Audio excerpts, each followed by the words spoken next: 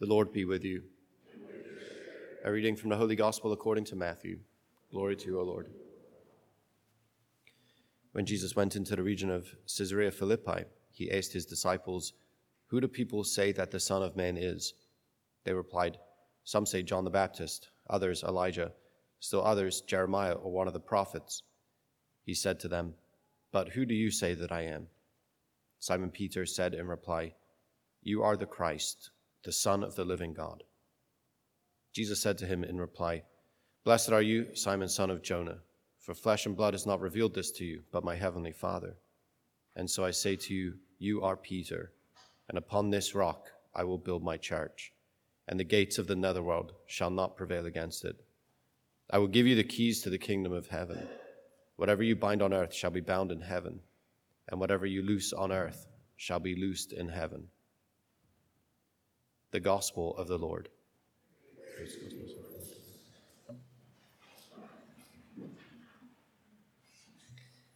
Okay, the feast of what? St. Peter? The feast of the chair of St. Peter. Okay, it's significant. In St. Peter's Cathedral, there's a chair, it's like, that sounds weird, right? There's a chair hanging up on the wall in the back, it's like the least reverential way to sit, to talk about the decoration of it. Anyway, there's a chair. There is a chair on the back wall. I don't know. What is it? The wall of the apse or something? I don't know. Okay. Anyway, so we're celebrating that chair. We're going to celebrate that chair today. That chair is place of authority. Do you know the cathedra is the cathedral? The cathedra, that's a chair, right? So this is the place of authority of St. Peter, and it's right that it's right for us to celebrate it. It's right for us to celebrate the seat of authority of St. Peter, and the fact that seat does not go unoccupied, right? The fact that Jesus provides for his church someone to sit in that seat, someone to govern his church, and lead her and guide her, and through troubled waters. Yeah, I mean, there's always troubled waters, and if they're not troubled waters around here, we can think of the significance of the universal church and all the many different, regional or national places where the church has taken root and is growing. The fact that it's quite a big job, right? It's quite a big job. And yet, and no matter what else we say about St. Peter, about the chair, about the authority that Jesus has given to the Pope, the leader of his church, it's ours to say that the whole thing is grounded in this particular gospel passage. Right? It's to say the whole thing is grounded in St. Peter's confession of faith. Yeah, why is St. Peter who he is? Why does the chair of St. Peter go? It does not go unoccupied. Why, right? Why is it always occupied? Why do we always have this governing force, this teaching, governing, sanctifying power in the church that Jesus has given into that particular position? It's because St. Peter knows who Jesus is. That's what it is. And it's. Say, if we want to take it a step beyond that, right? Because actually, probably by this point in the gospel passage, he doesn't quite get who Jesus is anyway. So there's this sense of, okay, St. Peter, first and foremost, is willing to give allegiance to Jesus as the Messiah, right? As the King of the Jews. So Peter is the one who gives allegiance to Jesus.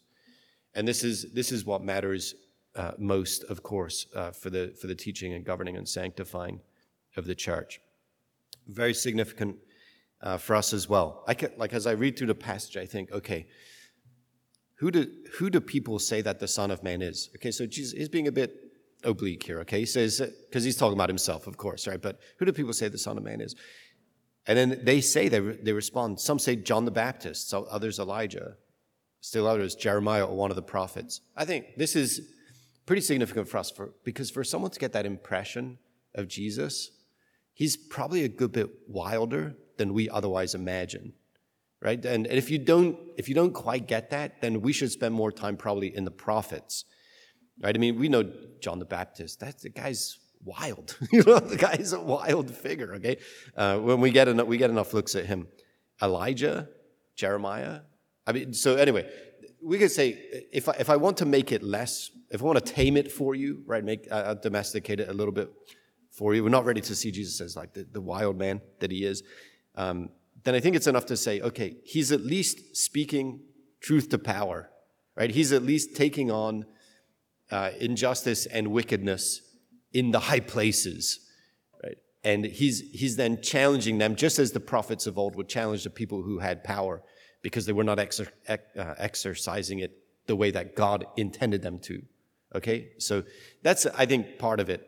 But I think I want to add a little bit more and say something like this. It seems as though, for me, I think we're quite blessed to see any number of dramatic interpretations of Jesus and the life of Jesus today. You know that I favor The Chosen, but there are any number of other movies and productions and the rest that have been around in our day that I think help stir our imaginations in any number of ways and are quite positive. If we can be positive people, then we can engage them with some positivity and say, okay, yeah, like I'm able to reimagine the thing or imagine it better or with more depth through those things. And I would say this is nothing new, is it? When we say, when you hear people around saying, oh, I really love this one, and then you have other people say, I really hate this one. And now the hatred part is a bit rough, but they say, I don't like this because blah blah blah blah blah blah. Okay, everybody having a different impression of Jesus is clearly not a new thing, right? So people are. I don't want to say people are entitled to their opinion because I actually don't believe that. But it's like you're subjectively, I'm okay with someone as they are. Okay, so I'll leave it like that. But some of the productions are actually quite faithful. The Chosen is actually a pretty faithful production of, and we can argue about that, ad nauseum some other time. But anyway, people have their, you're this, you're that, you're that. Okay. See how it doesn't matter in the next move between Jesus and Peter, right? Because he says, okay, who do you say that I am? There's one response, and it's from Peter. And now this is going to be our response in communion with Peter, okay? As a people of faith, the body of Christ, and the rest. Our response is going to be with Peter. You are the Christ. You're the Christ. You're the Son of the living God. Okay. And what does he mean by that? I'm giving it to you straight, okay, and very strict. By this point in the gospel, he is not saying Jesus is the second person of the Holy Trinity. He's not. He's not making it. It is not a declaration of, say, divinity. It's not. Okay. It's a declaration of Jesus as being God's anointed king.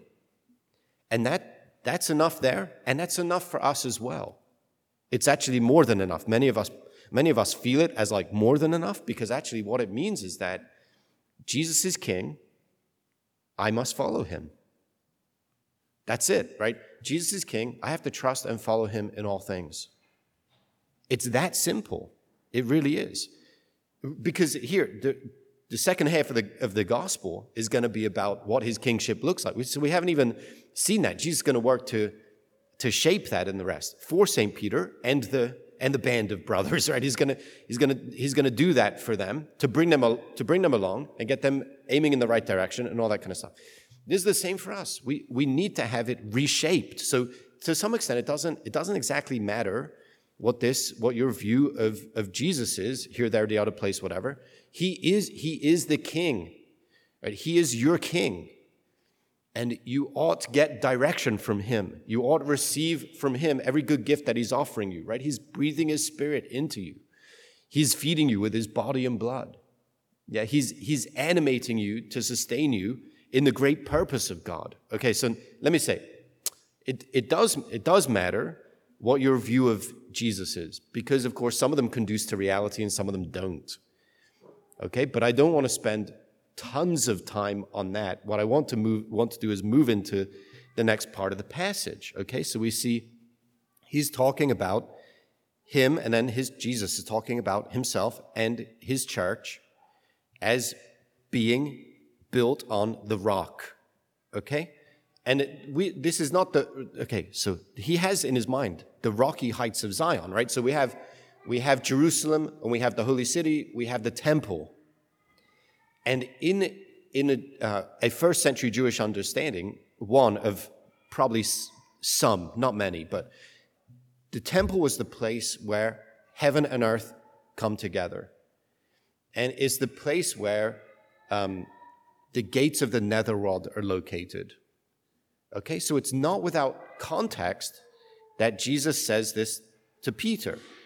You are Peter, which means rocky, something like that. And upon this rock, I will build my church, right? I will gather those, I will call out from the many, my church, and the gates of the netherworld shall not prevail against it.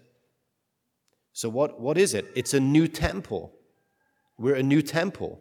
Okay, so then this is why I say, okay, our impressions of Jesus, whatever. No, we're following him, we're trusting him, we're following him in a particular task. Right? It's the restoration of the entire world through the renewal of his people. And the renewal of his people is affected by our giving allegiance to him and following him then faithfully. So this is what this whole passage is about. And when we follow him faithfully, we then are the place, you are the place where heaven and earth comes together. We are the place where the gates of the netherworld will not prevail against. Right? So we have to be that place. Can you be the place where, the gates of the net, where hell will not prevail against not just us, but everybody, right? Can we be the firewall against the powers of hell? That's what we're tasked with being. Yeah? It's a massive, massive task for us.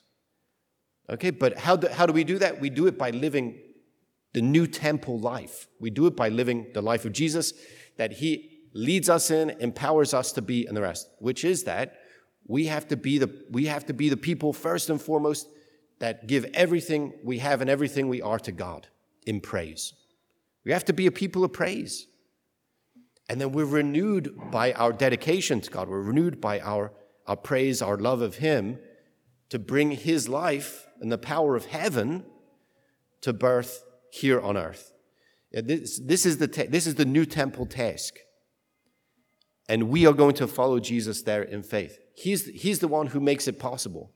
He's the one who empowers us to do it. So we make that first act of entrusting ourselves to him in our dedicated offering here in the Mass, especially probably in your morning prayer and the rest. We give ourselves over to him. We entrust ourselves to him. And then having given ourselves to him whole and entire, having claimed him as our king, we're then ready to follow him wherever he leads. Just have to remember that it's also how he leads. He's always going to lead us in charity. He always wants us to be inspired by the life of heaven, by God's own breath. Right? We remember that. That's already Pentecost. I don't want to get to that point, but we're inspired by God's own breath to be about his work in the world. So that's again the pattern of our life today. And trusting and following Jesus, it can be so.